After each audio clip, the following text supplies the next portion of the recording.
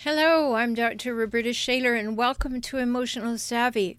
Sometimes our kids, particularly our teens and young teens, are demonstrating that they're having difficulty coping. And we need to be really aware of that. We need to know when it's just normal and natural, they're going through teen stuff, and when they're really in trouble. Today, my guest is Dr. Brian Lequanen. He is an expert in this field. We're going to talk about what we can help our kids with in terms of low self-image, depression, anxiety, maybe some kind of abuse or bullying they're suffering. So important. And if you are having this issue or you know someone who is, encourage them to join us today on Emotional Savvy and hear my guest, Dr. Brian Lequanen.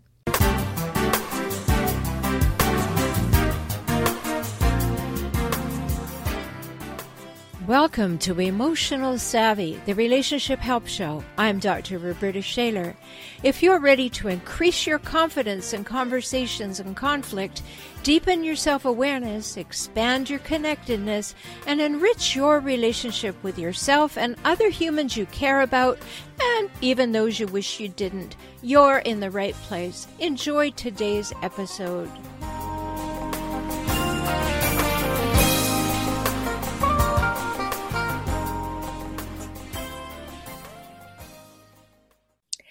Hello, and welcome to this episode of Emotional Savvy, the Relationship Help Doctor in the house. That's me, and I am here today to introduce you to a fabulous new guest, Dr. Brian Lequanen, and he is a specialist in so many things, and you can find him at abetterliferecovery.com. Don't forget the at the beginning, abetterliferecovery.com. We're going to be talking today about the things that go into helping younger people, young adults, being able to recognize what's going on as early as possible, knowing where to get help, knowing what kind of help to get. We're going to talk a little about Dr. Brian's specialty in sleeping disorders, and of course, we're going to relate that all to my favorite topic, living, loving, and leaving hijackals. So you're going to want to stay tuned to this episode. So I'm talking with Dr. Brian Lequanen, and I'm going to tell you a little bit about him. In addition to what I said in the intro, he's an addiction and mental health specialist. He serves as the primary therapist at Premier Treatment Centers, A Better Life Recovery, and A Mission for Michael, treating clients with complex mental health disorders and their comorbidities, which often include substance abuse disorders. And in addition, he successfully treats clients with, you ready, anxiety, depression, stress management, PTSD, ADHD, and a variety of other severe mood disorders, and the sleep that it causes people to lose. So welcome to the program, Dr. Brian. Welcome. Thank you very much for having me. Oh, I'm delighted to speak with other professionals who are endeavoring to help people have the best life possible. And when people are in a situation like that, I help to bring people like yourself so they know where to turn. Just so very important. So I'm always interested to ask my guests, how did you choose this line of work? Well, I've always known that listening and helping others has been something that just came naturally to me. I've been told with that with friends and family members, and there just was this draw to people. If there's someone at a get-together and they're not joining everybody else, I was typically, for whatever reason, was drawn to that person. And not sure whether it came from nature, nurture, or what have you, but I just always felt that draw to help people who may not fit in, who feel left out, who may be struggling. And another thing that I've recognized and feedback that I've gotten from family members is being able to read between the lines, to understand someone, not just what they say, but a lot of what they don't say, their body language, their eye contact, and have an emotional sensitivity to what someone may be undergoing. So that's kind of where it took me. And through my path, it directed me towards mental health and more specifically towards therapy and so forth. So that is pretty much how I got to this point. Okay, and why in the recovery world? What led you from that definite calling to help people to decide that the recovery world was a good place for you?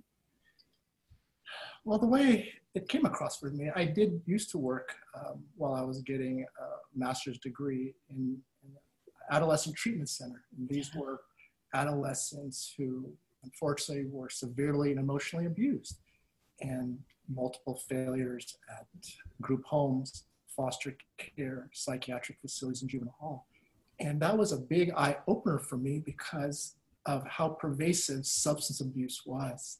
Mm-hmm. And recognizing how children at this age, as young as 12 years old, were trying to cope with distressors in their life, family dysfunction, low self-image, body image, trauma. And I started to realize it was an eye-opener for me, I'll be honest with you, when I've come across a 13-year-old client that says that he's been using cocaine daily for the past few years, who's been smoking marijuana since he was 9, since he's been drinking with his father since he was 8. And for me, I knew that that is something that I'm going to encounter throughout my career, that I need to be educated on, to be supportive of, and to recognize that that is going to be definitely a big part of my treatment with people across the board. Mm-hmm. Well, it's interesting that, we share that because and when this will deepen our conversation, of course, I started working with back in the day when it was called emotionally disturbed children in emotionally disturbed children's homes. And then the last institution that I worked in, if you like, was a school system where I was the acting principal of a school for at-risk teenagers. So I relate directly to what you're saying because kids are lost, they can be so terribly lost. One of the things that I did in that school, which really speaks to what's happening to many children, is I did a little survey. I had 18 kids in the class at that time, and I said, how many of you eat a meal with your family each week? And so we went around and we found out that the range was from there is no food to one child ate one meal a week, Sunday dinner, with their family. And in between was no food, get your own food, food cooked, but you didn't come to the table, food cooked, you came to the table, could leave when you wanted, to the person who sat through Sunday dinner and engaged with their family. So something as simple as that can tell us about the relationships that are possible to be modeled, to be engaged in, opportunities to be seen and heard and accepted and acknowledged and known and appreciated. If you don't even eat with your family, it's really hard to be seen, isn't it? Absolutely. What research shows is rituals are a very integral part of family cohesiveness, whether or not it be the Sunday outing, the Sunday church gathering, the dinner at night. And the more we find that more families that have some level of ritual tend to have higher levels of cohesiveness, better communication. And you are absolutely right. You are hitting on something where when I think about those young kids, back when I was working at that treatment center was exactly that. When you ask about their family dynamic, their family interaction, dad works graveyard shift, mom is traveling a lot, we make our own meals. And so you hit upon a really, really important and valid point. And yeah, I think it's something that is so basic that we can consider that. So listeners, doesn't it strike you to just think about your own background? How often did you eat with your family? How did that go for you? Did they see you at the table? Did they acknowledge you? Were they interested in you? Or were you from the seen and not heard generation, or from the distraction? Or maybe today with everybody's got their iPhone at the table. I I took a picture not long ago. I was in New York at the Metropolitan Museum of Art, and I was in this incredible hall of Roman Greco art. I mean, soaring ceilings, 20-foot ceilings, and covered in artifacts and fabulous. And I took a photograph of four teenagers sitting on a bench, each involved with their phone. Now, for a moment, I appeased myself by thinking they were accessing some kind of wonderful museum guide, but I know they weren't. So, this is the way that our world is working, and we need to talk about these things. So I'm so glad that you're here. And I want to remind you, my guest today is Dr. Brian Lequanan. You can find him at abetterliferecovery.com. We're going to talk about these things in more depth. So let's just think about things that happen to kids in situations where validation is what's called for, and validation is not available. I know from my population, the people who are interacting with the crazy making things that come along with hijackals, my word for those people who hijack relationships for their own purposes and then scavenge them for power, status, and control. So I developed that term, Brian, because too many people were going to the internet and they were putting in whatever's happening in their relationship, and they were thinking that the internet was some kind of mental health professional giving them a diagnosis. And I thought, no, don't be doing that. I mean, that's inappropriate. It's inaccurate, perhaps.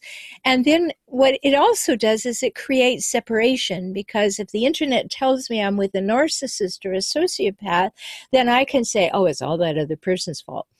And then I won't know what it was that attracted me to that or is attractive to them about me. I won't look at my life and I won't make good decisions. So I want to talk about validation, because if you have a parent who is a hijackal, a parent who is narcissistic, for instance, they're only going to validate you as a human being when you make them look good. Mm-hmm. They're not going to validate your thoughts or your feelings or your needs or your wants. In fact, they don't care, right? That's the classic thing. The child cries and the hijackal parent says, you have no reason to cry. If you want to cry, I'll give you a reason. I'll be the cause of your pain, right? So how about kids finding validation in this world now? Well, first and foremost, you brought in a lot of points. And as you're describing all of these things, technology, validation, family, I have all these thoughts going through my head. And so you hit upon a lot of the important points that are across the board. Clients who come to see me for therapy, whether or not they be children, adolescents, adults, whatever stage of life, almost always their struggles or stressors involve some type of interpersonal communication. And involved with interpersonal communication is they're not hearing their perspective heard, which brings me to validation. So that very concept of validation for me has been one of the most integral parts of not only my personal life, but my work as a clinician. Validation, if I may define it in the terms that I define it, is to accept someone's truth, right? It doesn't mean you agree with it, doesn't mean you always have to believe it, but the fact of accepting someone's truth is one of the most common barriers to when we have more than one person having some type of communication block. And especially with this generation of kids and families, is I've heard this before. You just don't get me, right? You just don't get me. And I think I've probably said that to my parents at one point in my life. However, that is the common theme across the board, is you don't get me. And it could be whether a child to a parent to their parent, an employee to their boss. So validation, once again, to accept someone's truth doesn't mean you agree with it. Because what that does to me, I say it takes off the gloves. Where we struggle a lot is we can't get what I call first base of communication. Because what happens in first base? We address characteristics, traits, attributes. The gloves come on and we become in defensive mode. And when we get in defensive mode, what do? We have verbal assaults. We have, in some cases, physical altercations. Validation, what I have found, has been the critical element to getting to what I call the second base, where we start to have higher level of communication. So validation, and some of the ways that I help teach parents, or anybody across the board, some of the most powerful ways to validate is, number one, just reflecting an emotion, right? If someone comes into you, your child's coming into you, and they're upset, they're angry because one of their classmates didn't invite them to weekend birthday party, right? Our natural instinct, of course, would be to say, well, they don't deserve you as a friend anyway. They're lost, right? Which parents or loved ones be coming from a good place. However, what they're trying to tell you is, this is really hurtful because I don't feel like I belong, or I'm not important enough. And simply saying, wow, you sound really hurt by that.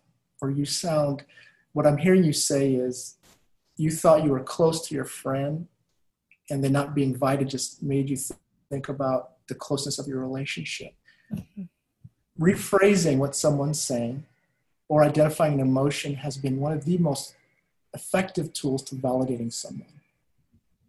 Yes, I love that. And what you're talking about is the fact that you care enough to be empathetic and curious.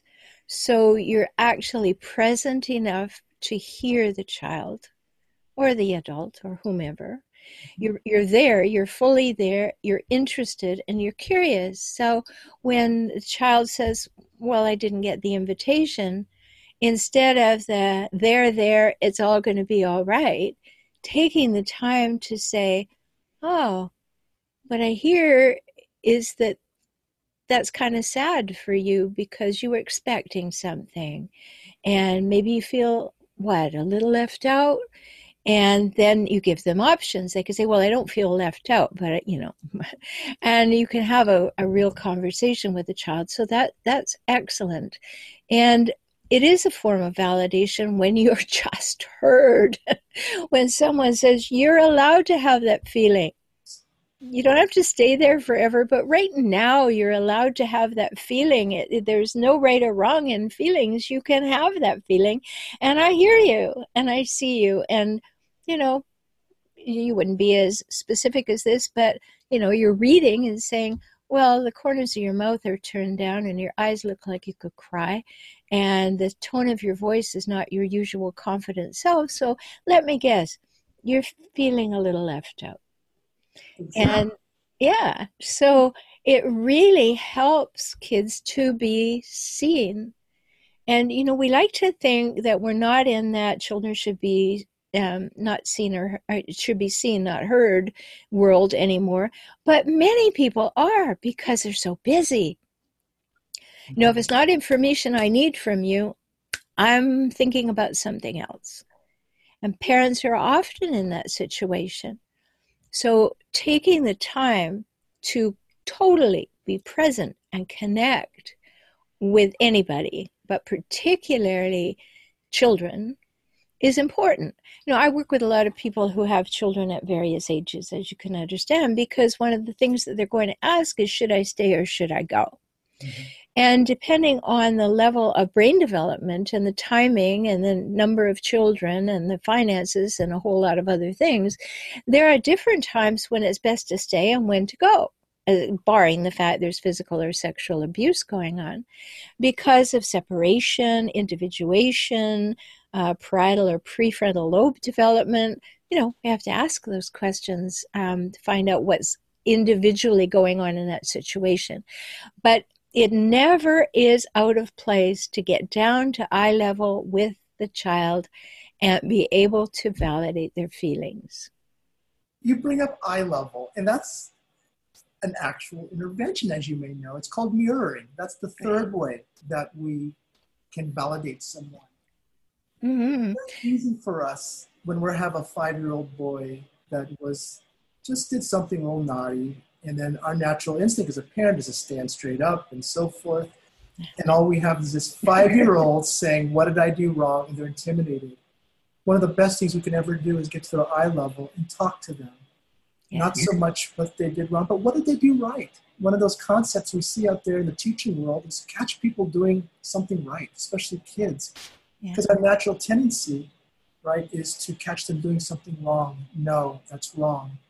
And as we know, as we have a lot more shaping of positive behaviors when we reinforce the little behaviors leading up to the targeted goal behavior. So catching them do something right is really important. And that way of getting on their eye level, mirroring them, is another effective validation tool.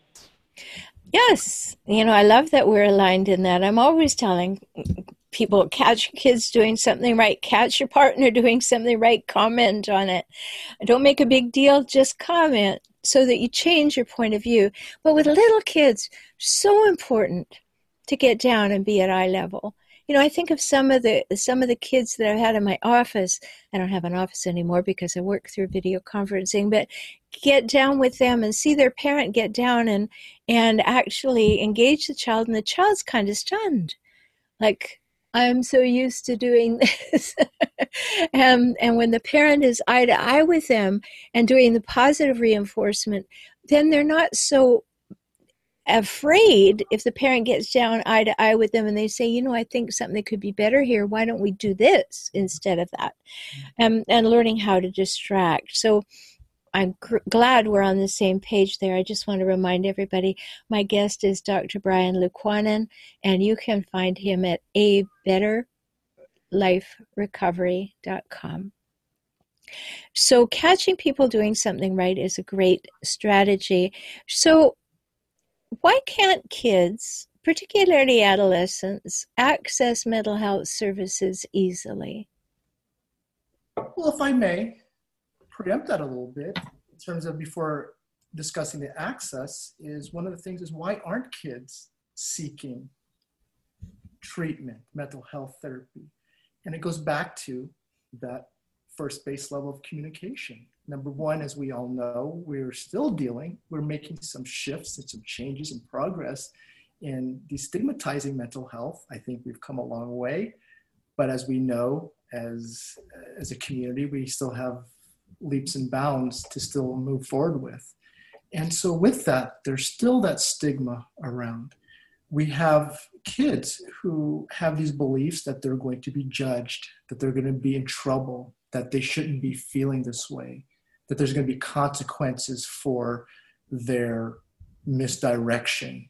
If they're feeling anxious, that's not normal. So what we're seeing a lot, and you bring that up about the technology, the social media, what that lends itself is to this constant social comparison, right? Oh, yeah. As they know, they did research some years ago when people would log in and log off their mood on social media, and people's mood actually decreased. They became more sad and depressed or anxious after logging off prior to logging in.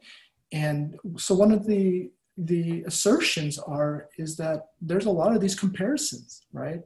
I think of what I don't have, how I'm supposed to look and behave. And when you have constant reminders that, hey, I'm excelling in sports and schools and traveling, this image of how everything's going great, there's no room for anxiety. There's no depression there. And so I think somewhat there's this social bar of what's normal and what's not normal. So that's another reason in terms of why not only seeking access to services, right, but also why kids aren't initiating that process. Yes. Okay, so much in here. I just wanted to go back to our conversation about validation, because if you're looking for peer validation, right, like you're speaking about a lot of peer validation, and there's a lot of crazy kids out there who, there may be mean girls or, some of the stereotypes that we have. And then there you are looking for validation. It brings me back to an experience I had in my own life, and I was raised by hijackals. So I really know this journey. So you're raised by hijackals, your first relationship and maybe up to your 10th relationship is going to be a hijackal until you figure it out. Right. But this whole thing about learning in the home how to be validated, and then what you haven't been validated for, you can go looking for on social media once you get there, and maybe you're looking for it in the wrong places. I had this experience from a hijackal mother. After she passed, I was caught in this. I was working with photographs and making them for my children and stuff, albums for my kids. And after I'd finished, I had this thought, you know, my mother always told me very regularly, it's a good thing you're a smart young lady because you're fat and ugly. And so I decided I'd go looking for validation of fat and ugly from my mother's photographs. Now, I didn't find them, but why I'm sharing this little bit of story with you is that I sat and had to think about it, just like Pooh Bear. And I thought, here's the thing. You know, I didn't approve of my mother. She was racist, she was judgmental, she was harsh, she was critical, she was dismissive, so many things. You know, I used to tell her if I met you at a tea party, I'd never invite you out to lunch. I don't want to spend time with you. But the thing was that as a child, I still wanted her approval. So therefore, when I connected all the dots after she'd passed, I realized there was a part of me that was waiting for the approval of someone of whom I don't approve. And if we can have conversations with our young people, particularly at home, which is great for you listening, because you can have the conversation when they're talking about someone who's being mean or bullying or whatever, you can say to them, well, those people behave this way. Are those the kind of people you'd like to approve of you, or should you be looking for another peer group, right? Mm-hmm. And that's what we need to connect the dots with our own lives, is to be able to help young people see that they may be looking in the wrong place for validation. And social media is definitely the wrong place to be looking for validation. Yes, absolutely. And because what social media provides is this confirmation. If I'm feeling sad and lonely, you can access people who, on some level, that is great in terms of that validation, in terms of normalizing I'm not alone. However, if they're connecting with people who aren't trying to work through that, to better themselves, they create this identification group and they get stuck with that identification group. So the validation is twofold there, is that it normalizes I'm not alone, but yet it keeps me at this certain place. And so that is what I believe social media can provide. And I'm not saying social media, I know sometimes it's very heavily loaded in terms, sometimes with children, the negativity part of it. I think there's great leaps and bounds culturally that's happened. We just have to understand with anything, with any new shift and change, advancement, that there is other sides of a coin, so to speak, regarding it. And Mm-hmm.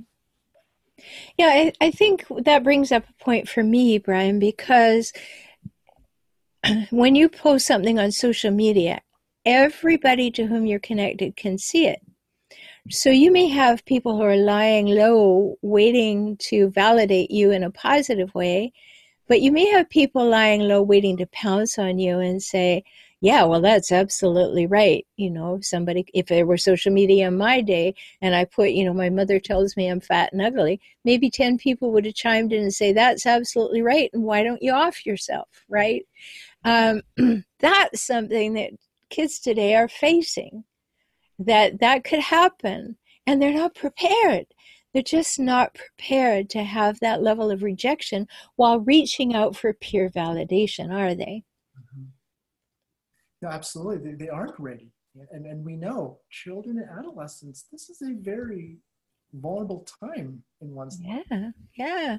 Some So people, let's just give people some signs. What should the adults be looking for in noticing that the younger people are struggling with maybe addiction, maybe anxiety, maybe depression, maybe some other form of mental issue?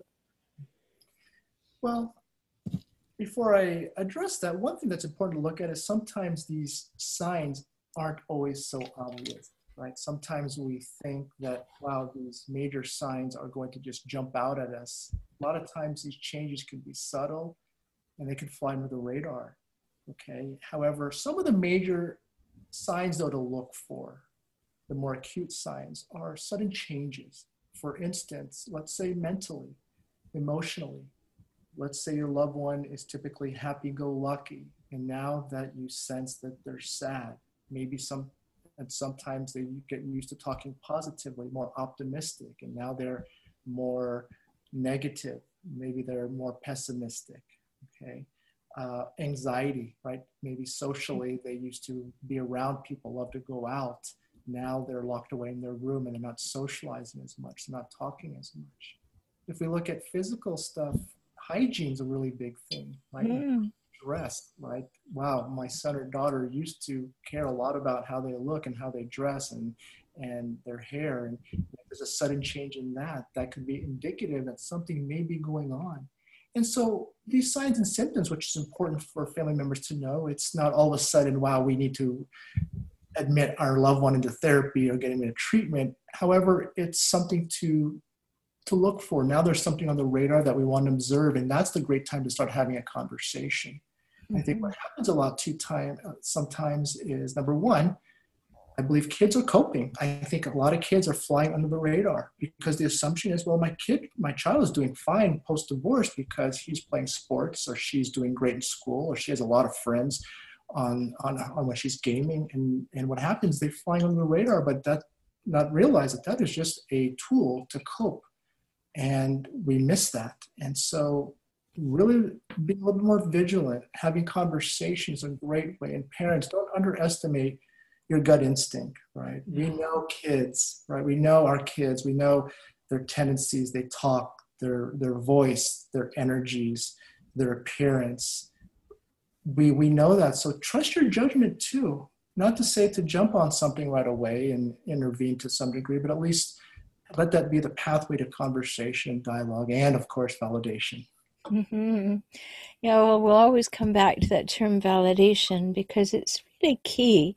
And I hope that you are listening to get something very important from today. There's so many pieces, but if you could get the validation piece, think about yourself. Were you validated? How do you feel when you are validated? What were you validated for? Sometimes you are validated for keeping your opinions to yourself or being quiet. Sometimes you were validated for speaking up, but know what you were validated for and ask yourself, is this how I'd like to continue? Is this the validation and the script that I'd like to continue to live under? Because it's so important to know. So you brought up that, observing these behaviors is a really good start. Noticing the changes, using your gut. I love that one, Brian, that, okay, something's not right here. I have no clue what it is, but I can ask. And I don't ask in an intrusive way. I raised 3 kids by myself. I know about this. You don't ask in an intrusive way, like, what's up with you? You say, you seem a little quiet, more quiet than usual. Do you think you are? Get them to become a little self-reflective. Or, I miss chatting with you at night. Have you been, involved in homework or, things like that allow them an opening into a conversation is important. As opposed to that, hey, you're quiet, talk about defense making. This is what we tend to do. And, if there is an issue, we want to help our kids get the help that they require. And, just a word about ages and stages. Here's an example. You brought up how a child or an adolescent deals with divorce. I'm reminded of this time when I had 2 children come in to see me, and I had been working with a family. The family decided to separate. And I had a 7 and a 5-year-old, and this is how brain development works. I mentioned this on another podcast as well, episode, and so I said, do you know? And they knew me well, so no problem. I wasn't being evasive. And I said, well, do you know why Daddy has a new house? And the 5-year-old said, yes, yes, I do. And because I left my bicycle behind his car, Mhm. right? Very cause and effect. And the 7-year-old piped up and said, no, no, no. It's because Mommy and Daddy used to argue all the time and they wanted to stop. Right? So, totally different brain possibilities with the development of parietal and prefrontal lobes beginning to show up, some rational linear thought, some cause and effect thinking that is not self-centered. And it's important for us to know that so much is going on with our kids, isn't it? I mean, in all these ways when our lives are so busy. Absolutely, absolutely. And that you, if I could touch upon that point about the divorce, of course, culturally, we have a divorce rate. And so that is one of the most common issues that I see with clients across the board as they come up from a divorced family.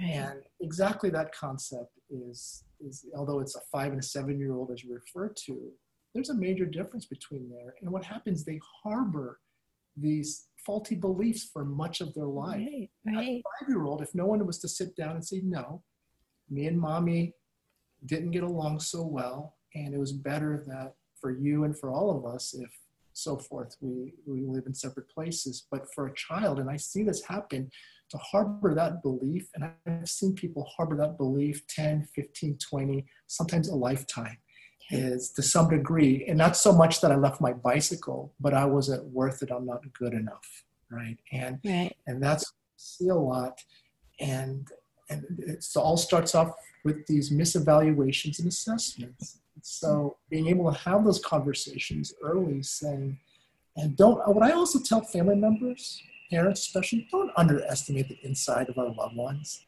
Our children have a lot of insights. They may not know what's going on, but they can sense energies. They can put some pieces of the puzzles together. And we sometimes underestimate that. Well, young Jacob won't understand. He's only 5 years old. Oh, yeah, that's so common. Yeah, Samantha's 6 years old. She won't really understand. And I see it countless time and time again. They know something's not right. And we just pretend, well, you don't know it. They get this message that I can't understand or I'm not part of it. And so there Mm-hmm. again, back to validation again. Yeah. And back to your original point, which is the feeling of they don't get me, right?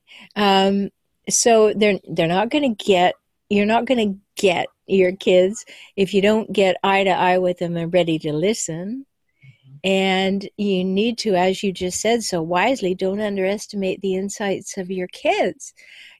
Their point of view from whatever stage of brain development and emotional development they have is so important. Such important information for you to have, to know how to speak to them, to know what to tell them, to know when they can take on a little more information that's maybe rational, linear information, or if we're just going to stay in the feeling realm and deal with that.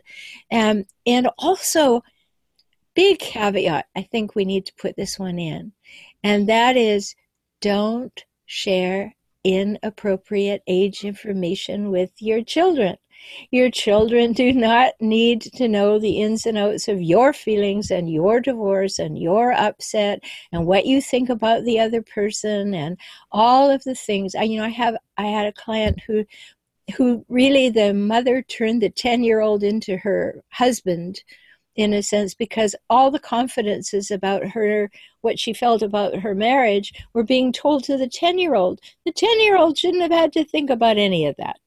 Absolutely. Absolutely. Right? So very, very important. So many things to talk about. Maybe we'll do a sequel to this and talk about some more things. I often do that with my guests, is have them back in 3-4 months and give another opportunity to add more to the conversation. So we'll do that. So how can parents take the proper steps to get their children what they need in these terms we've been speaking about? Exactly that. trying to understand what the needs are, right? And by listening, that's the first and foremost step. So listening and understanding what their needs are, and maybe the child's own terms, right? To understand by everything we've talked about through mirroring, through rephrasing, we can formulate and interpret what is he or she trying to tell me? And I think that is one of the struggles that we have, adult to adult, employee to employee, boss to employee, and so forth, is all of a sudden we go into this mode of solution. We need to get rid of it, that pain. And all of a sudden, wow, what are we talking about? We didn't even operationally define what we're talking about. So really trying to understand, what is my child really trying to tell me? Okay, and so some of the things we can do, of course, if they're in school, refer to your school counselor, right? Refer to your school counselor. Talk to your friends and peers, and if what they have done, maybe referrals for therapists and agencies and so forth. There are a lot of resources out there that you can. That's another benefit of internet and social media, is we can access things so much. We don't have to go to the library. We have information that's quickly accessible. But definitely there are a lot of resources out there that you can refer to. But up front with that is, I think, to me, to some degree, right, that's the secondary part. The first part is, what is my child trying to tell me? And that's the first step we do. And if we can't do it as parents, then we consult with someone to help guide us, a professional, to further assess what those needs are. Yes, great information. And I know that people can find you on Psychology Today, right? PsychologyToday.com. And if you search my name, I'm there. Okay, well, let's spell it for them. Dr. Brian, Brian, Licuanan, Licuanan. And you can find him there. And if you'd like to speak to him specifically, you'll find him there in his contact information. If you'd like more information about the institutions that he works with, go to abetterliferecovery.com. So thank you so much for all the insights that you've shared. I think we've just opened the conversation in so many ways to lay down the concepts of validation and listening and using our gut to recognize when there's shifts in our children and know that they need our help. So many pieces. So do you have a last piece of advice or something that you'd like to share?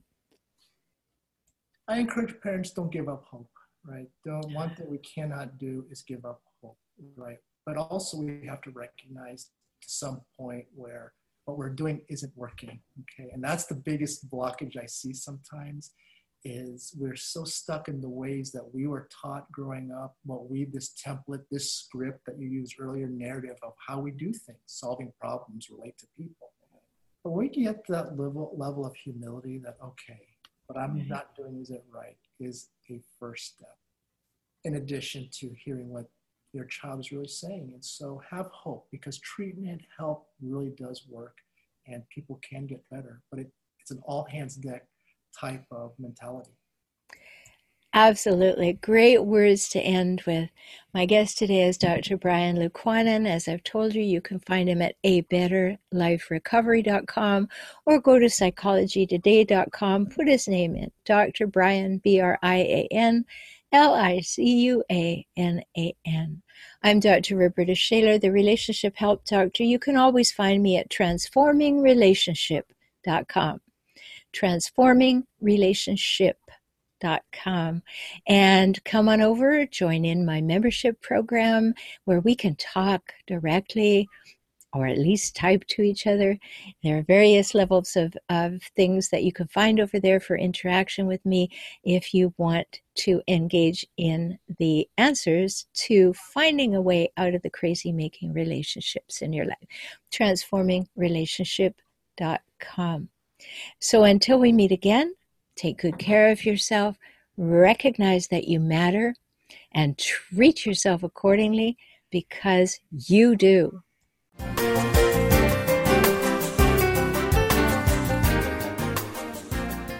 Thanks for being here for today's episode of Emotional Savvy. If you want to deepen your emotional savvy, make shifts in your relationships, and enjoy life and relationships more, Work with me, Dr. Roberta Shaler. Get my books, enjoy my courses, or work with me directly. You can do that by visiting forrelationshiphelp.com, F-O-R, relationship, H-E-L-P.com, and subscribe to Tips for Relationships now. Don't miss a thing. Be empowered this week with more emotional savvy.